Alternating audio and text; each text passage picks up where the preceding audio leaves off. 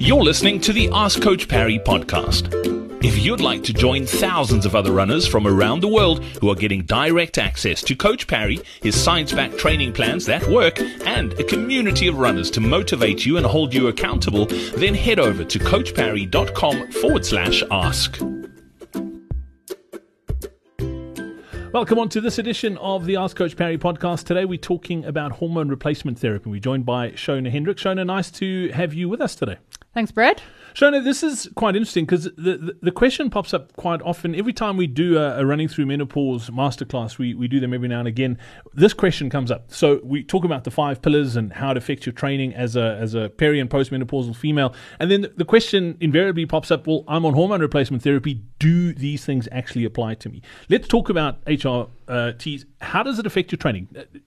Does it, if you're on HRTs, can you carry on as per normal, or do you need to sort of be mindful of where you are at this stage in your life? Yeah, it's such a good question, and maybe I'm going to just dive into a backstory before we answer the question itself. Okay, so understanding the role that estrogen plays within muscle resynthesis, within your bone mineral density is key to understand first. So estrogen is vital to ensuring that your muscles resynthesize after training. It helps with glucose sort of metabolism during exercise.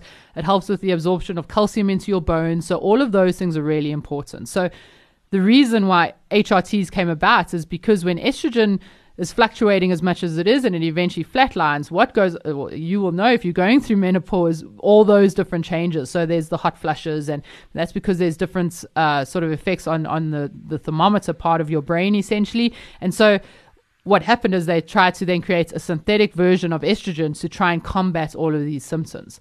Awesome. They did a really good job at that. They created that synthetic estrogen as close to what we know as estrogen. It is pretty much exactly the same. However, while that does all the things that it needs to do from a symptom perspective, if you're going through menopause and you're struggling with really bad symptoms, it really helps with the mood swings, with the GI issues, with the hot flashes, all of that. It does help with that, but it doesn't have the same effect on your muscle resynthesis, on your bone mineral density, because as much as they tried to get that exact, there's just some aspects that it just does not do. And so we have to continue doing things like strength training, following good nutrition practices, because the strength training is so important for the bone mineral density and ensuring that we get those things right. I know this is a very difficult question, and again, it's not your expertise, you're not a medical doctor, but should females who are postmenopausal be on hormone replacement therapy? So how long is a piece of string, essentially, because that is such an individualized question. And so, yes, I'm not a physician, so I'm not saying that every female should go on HRTs. You need to have that discussion with your physician, with your gynecologist, to find out, will I be a good candidate for HRTs? If you are, that's awesome. The female athletes that I have worked with who are on HRTs, it has really helped their quality of life because it reduces their menopausal symptoms, which as a result, if that goes away, then you're sleeping better, you're not struggling with the hot flashes anymore, and so your training is going to be better. But really, it's an individual assessment, and you have to have that discussion with your physician.